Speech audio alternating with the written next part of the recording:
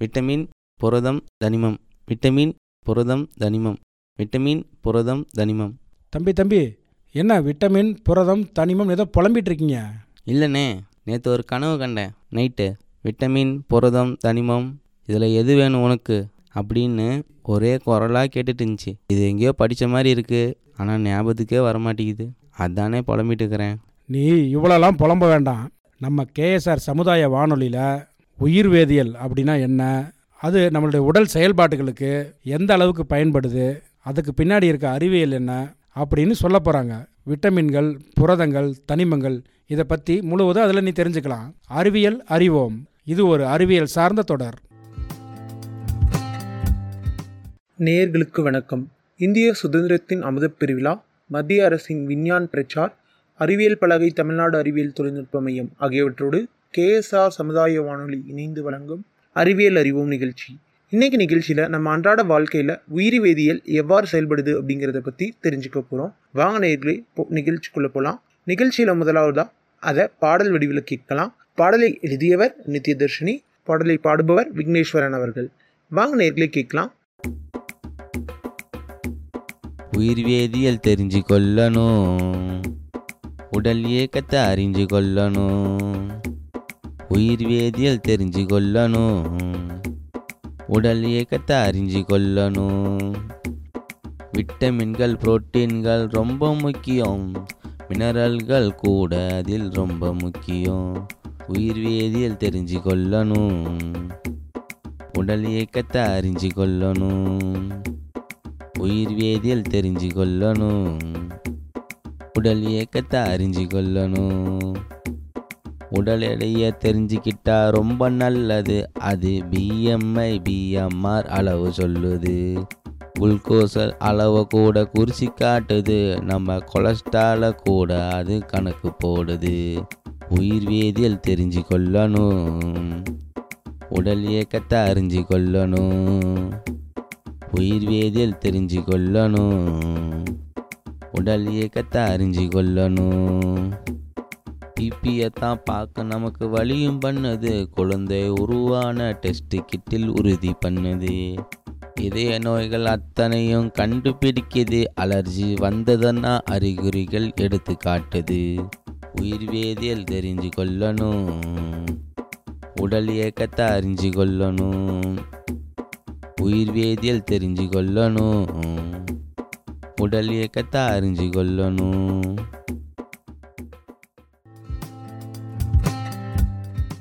தொடர்ந்து நாடக வடிவில் கேட்கலாம். நாடகத்தில் நடிக்கும் கதாபாத்திரங்கள் நீலகண்டேஸ்வரன், அருள், பிரவீன்.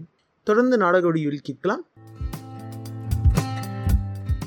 வணக்கம், நான் தான் உடல் பேசுகிறேன். இன்றைக்கி என்னை பார்க்கறதுக்கு என்னுடைய முக்கியமான 3 நண்பர்கள் வர்றேனாங்க. இன்னும் வந்துட்டாங்களே. வாங்க 3 பேர் ஒன்றா வந்திருக்கீங்க. இதில் யாரை முதல்ல வரவேற்கிறதுன்னு எனக்கு தெரியலையே. முதல்ல புரோட்டீனை தான் வரவேற்கணும். நான் இல்லாமல் உடல் இயங்குமா? அப்போ நான் என்ன தக்காளி தொக்கா? விட்டமின் இல்லாமல் உடம்பு எங்கேயாவது இயங்குமா? அப்போ தனிமங்களுக்கு வரவேற்பே கிடையாதா? நான் போங்க. எப்பா கோச்சுக்காதீங்கப்பா, உங்களுக்குள்ளே போட்டியா? பின்ன என்னப்பா, புரோட்டீன் உடலுக்கு எவ்வளோ முக்கியம் தெரியுமா? உடல் ஒவ்வொரு செல்லும் வேலை செய்யவும் புரோட்டீன் ரொம்ப ரொம்ப முக்கியம். அமினோ அமினங்கள் ஒன்றா சேர்ந்தது தான் புரோட்டீன். இந்த புரோட்டீன் நான் பயிர் வகைகளில் நிறைய இருக்கேன். நான் குறைஞ்சி போயிட்டேன்னா முட்டி வலி, இடுப்பு வலி, கால் வலி இதெல்லாம் வரும். அதனால் புரோட்டீன் குறைபாடு இல்லாமல் இருக்கணும். முழு பயிர்களையும் பருப்பு வகைகளையும் நீங்கள் சாப்பிட்டு வந்தீங்கன்னா நான் உங்களுக்கு கிடைப்பேன், புரோட்டீன் உங்களுக்கு கிடைக்கும். இப்போ சொல்லுங்கள், யார் முதல்ல வரவேற்கணும்? அடேங்கப்பா, இவ்வளோ முக்கியமான ஆளா நீ? இவ்வளோ நாள் எனக்கு இது தெரியாமல் போச்சேப்பா. எனக்குள்ளேயே இருந்திருக்கிய. ஓ, அப்போ நான் யார்? விட்டமின்கள் இருந்தால் தான் செல்கள் தனக்கு தேவையானதை உருவாக்கிக்கிட்டு சீராக இயங்க முடியும். நான் இல்லைனா செல்களால் சீராக இயங்க முடியுமா? என்னை பற்றி சொல்கிறேன் கேளு.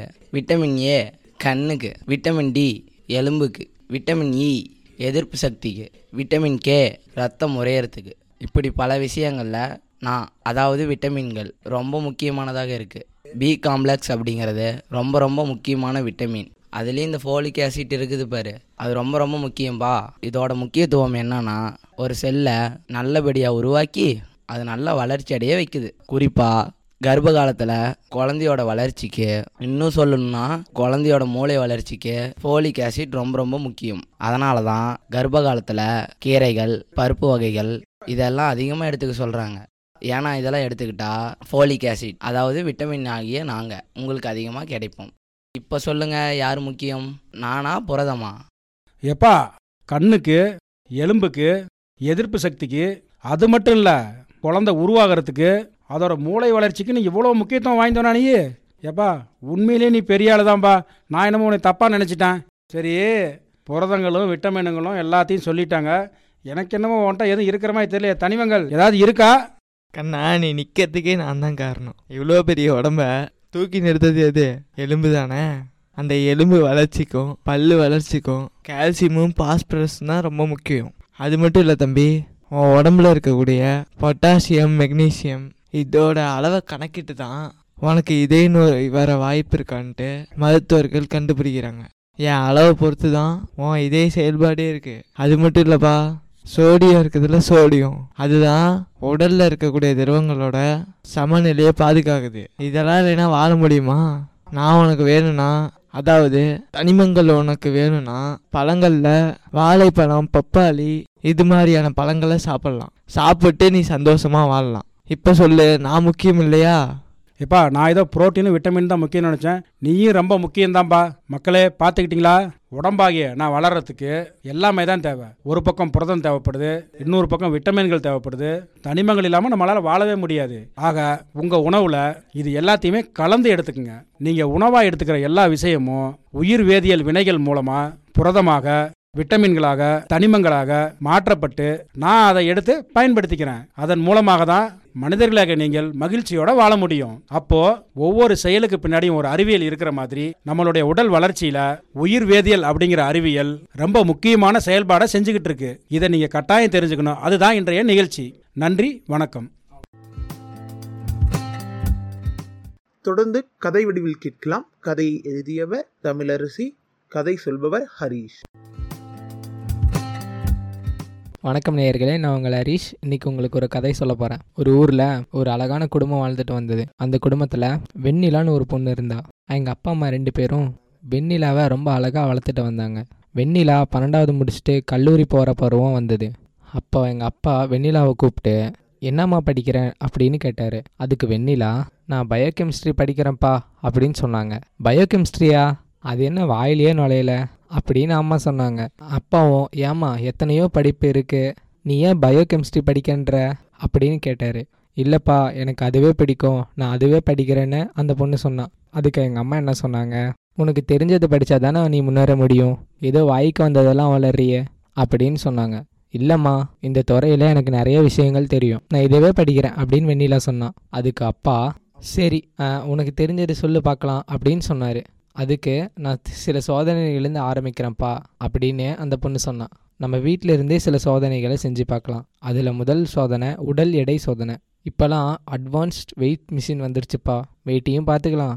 நம்ம ப்ளூடூத்தில் கனெக்ட் பண்ணிக்கிட்டா நம்ம பிஎம்ஐ எவ்வளோ, நம்ம பிஎம்ஐ ஆர் எவ்வளோ அது சொல்லும். இந்த பிஎம்ஐ அப்படிங்கிறது ஒரு மனுஷனுக்கான வெயிட் எவ்வளவு இருக்குது, அது அதிகமாக இருக்கா குறைவாக இருக்கான்னு பார்க்க உதவும். இதன் மூலமாக சுகரோ இதய நோயோ வருதான்னு கண்டறியலாம். நம்ம எவ்வளோ கலோரி யூஸ் பண்ணுறது அப்படிங்கிறது தான் பிஎம்ஆரில் கணக்கு பண்ணுறாங்க.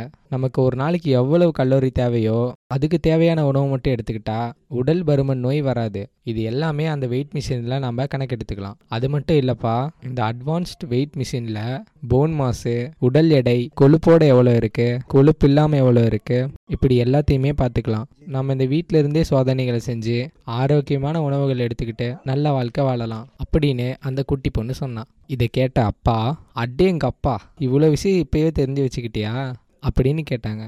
அதுக்கு அந்த பொண்ணு, அப்பா நம்ம உடல் எடையை குறைக்கணும்னு நினச்சோன்னா 1 கிலோ எடையை குறைக்க 7700 கல்லூரியை எரிக்கணும். இது அப்படியே ஒரே நாளெல்லாம் பண்ணிடக்கூடாது. நான் தினமும் சாப்பிட்ற உணவை கணக்கிட்டு, நம்ம எடுத்துக்கிற கல்லூரிகளை கணக்கிட்டு, அதுலேருந்து கொஞ்சம் கொஞ்சமாக கணக்கிட்டு குறைக்கணும். இப்படி நம்ம சரியான கணக்கீட்டு முறையில் வாழ்ந்தோம்னா நமக்கு நல்ல ஆரோக்கியமான வாழ்க்கை இருக்கும் அப்படின்னு அந்த பொண்ணு சொன்னான். இருந்தாலும் எங்கள் அம்மாவுக்கு இந்த துறையை பிடிக்கவே இல்லை. உங்கள் அப்பா என்னமோ சொல்லிட்டு போகிறாரு, எனக்கு ஒன்றும் விளங்கலை, நீ வேறு ஏதோ துறையை எடுத்து படிவேன் அப்படின்னு அம்மா சொன்னாங்க. அதுக்கு அந்த பொண்ணு, 2வது டெஸ்ட்டை பற்றி நான் சொன்னேன்னா நீயே இதுக்கு ஒத்துக்குவோமா அப்படின்னு சொன்னான். அப்படி என்ன டெஸ்ட்டு உனக்கு தெரியும், சரி சொல்லு கேட்குறேன் அப்படின்னு எங்கள் அம்மா சொன்னாங்க.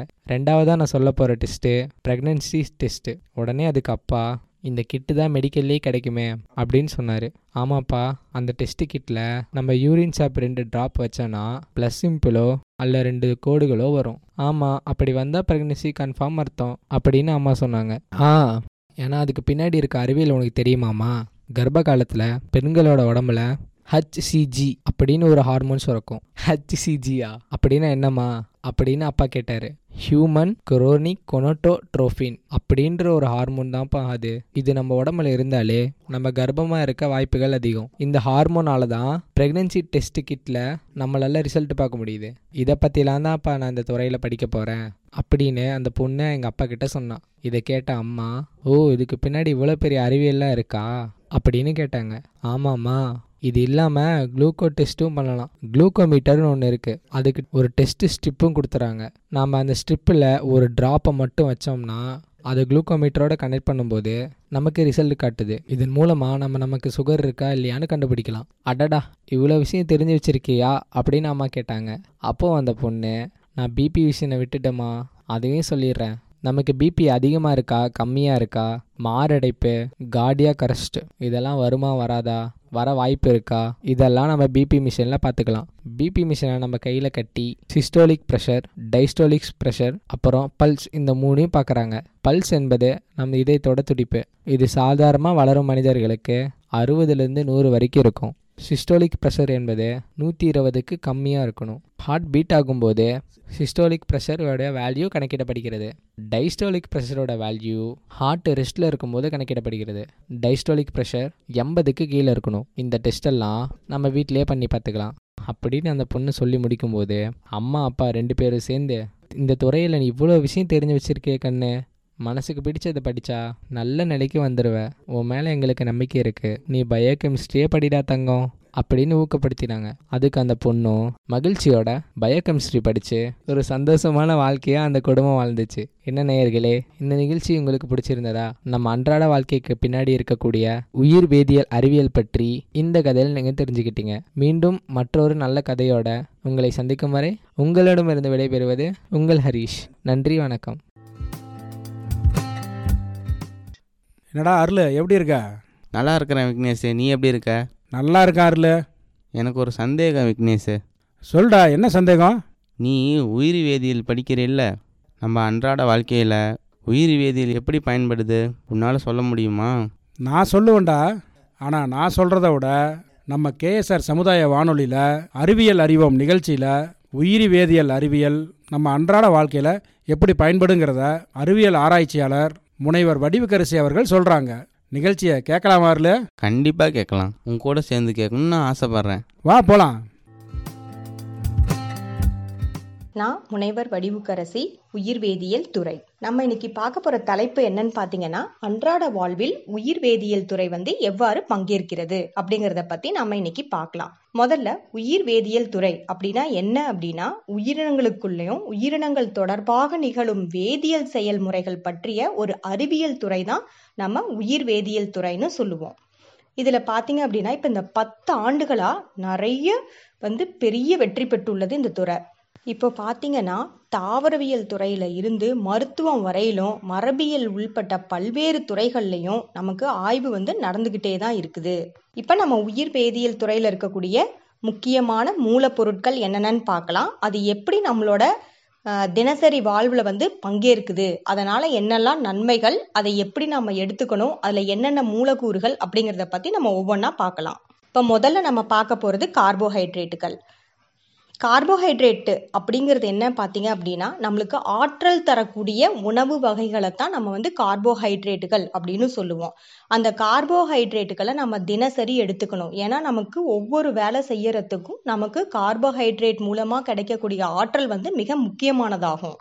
நமக்கு இப்போ கார்போஹைட்ரேட் எப்படியெல்லாம் பயன்படுதுன்னு பார்த்தீங்க அப்படின்னா, நம்மளோட வேலை செய்யறதுக்கு தேவையான ஆற்றல், நம்மளோட உடல் அமைப்புக்கு, அப்புறம் நம்மளோட உடல் எப்படி சரியா வேலை செய்யணும் அப்படிங்கிறத கொடுக்கக்கூடிய சிக்னல் மாலிகுலாவும் பயன்படுது.